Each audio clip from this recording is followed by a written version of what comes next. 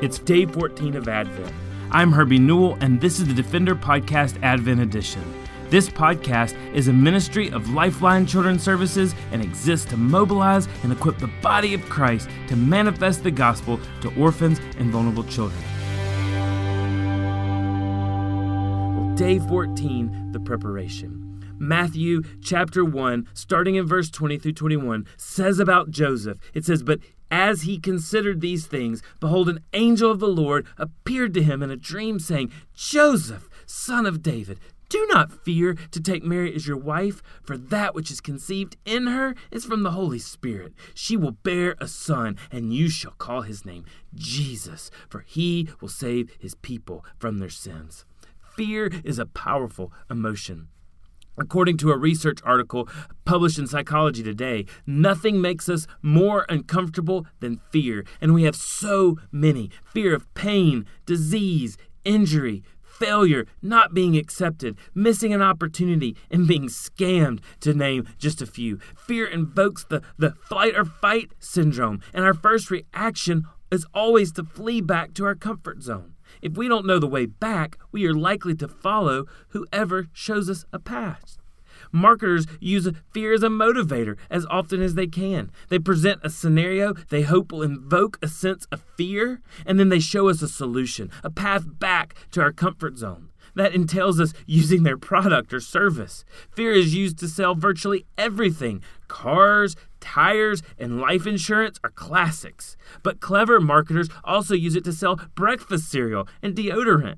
As a result, we purchase all sorts of things that a generation ago were considered unnecessary. Antibacterial soap, alarm systems, car chargers. The list goes on and on.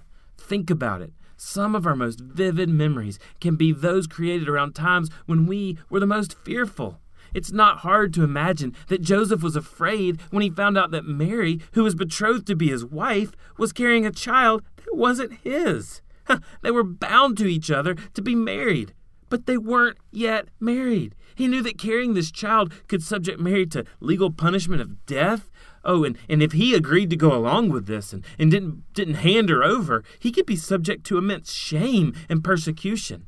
If Joseph is like most of us, the news of Mary's pregnancy likely sent him into crisis mode. Well, how could he fix this? How could he protect the girl that he had loved and had been betrothed to?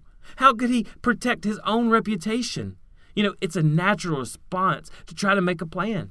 After all, Solomon tells us in Proverbs 19:21, "Many are the plans in the mind of a man, but it is the purpose of the Lord that will stand." You see, our natural tendency is to try to make a way for ourselves, and that's exactly what Jesus came to rescue us from. The truth of the gospel is that our nature is horribly, irrevocably broken by sin. We can't make a way for ourselves. We are sinful and broken and completely unqualified and incapable of rescuing ourselves. That's why the rescuer was in Mary's womb. And that's why Gabriel was even preparing Joseph for his arrival. Not only was Joseph incapable of making a plan to fix his own circumstance or even the circumstance of Mary, in a much greater sense, he was completely incapable of fixing the separation that existed between him and God. Mary was carrying the child who was the only one who could do that work, and Joseph was about to be the adoptive daddy of the one who was fully capable and qualified to take away the sins of the world. Joseph has reason to be scared, but not the reason he knew. You see, God sent the angel Gabriel to announce to Joseph what he was about to do and how Joseph was a part of his plan. Gabriel was helping Joseph to lay down the fear that was rooted in his own selfish need to control and instead to take up the fear of the Lord. Gabriel was inviting Joseph to surrender his fear and to trust God, and ultimately to trust the child that God was entrusting to him to parent. Oh, this Advent season, may it be a reminder to us that we have nothing to fear but the Lord who came to this earth and became a man to bring about our rescue from our own sin. Oh, to fear this God, to fear him is to rest in him and to give ourselves to him is fully obedience.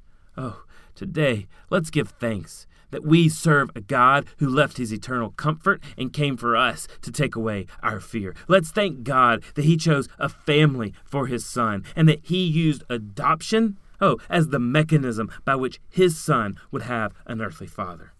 The emotions are so similar for Joseph as they are for foster and adoptive parents when they first bring a new child into their home. Fear of rejection, fear of change. But family who has chosen to defend the Father with your own family, take heart that this very pattern was taken by the Father God for his son. And take heart that just in the same way that our God calmed Joseph's fears and provided for him and went before him and cared for him and showed him the way, our great God will supply every single one of your needs and show you the way when things are troublesome, when things are difficult, and when things are hard, and even when you may go, what in the world have I gotten myself into? We serve a God who knows our fears and comes to rescue us from our fears so that all we have to fear is God himself in holy, awesome worship.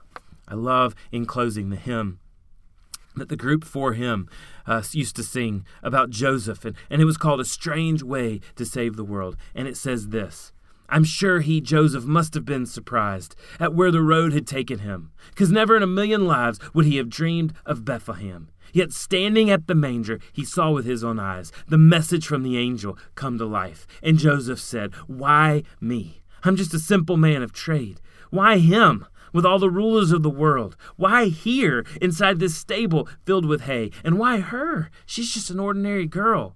Now, I'm not one to second guess what angels have to say, but this is such a strange way to save the world. To think of how it could have been if Jesus had come as he deserved. There would have been no Bethlehem, no lowly shepherds at his birth. But Joseph, he knew the reason that love had to reach so far as he held the Savior in his arms. He knew that love had to reach so far to save man from himself and from his fear. Oh, beloved, God will make his presence known and the story complete through his coming. Thanks for listening to the Defender Podcast Advent Edition. Please visit lifelinechild.org/Advent to receive a free download of Lifeline's Advent cards and join us as we anticipate the coming of Jesus, our Savior.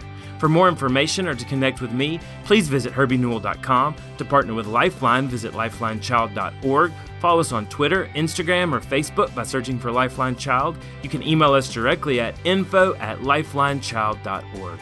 Beloved, will you allow God to use the gospel through you this Christmas to impact the life of a child? Please contact us because we are here to defend the fatherless. We'll see you again tomorrow for the Defender Podcast Advent Edition.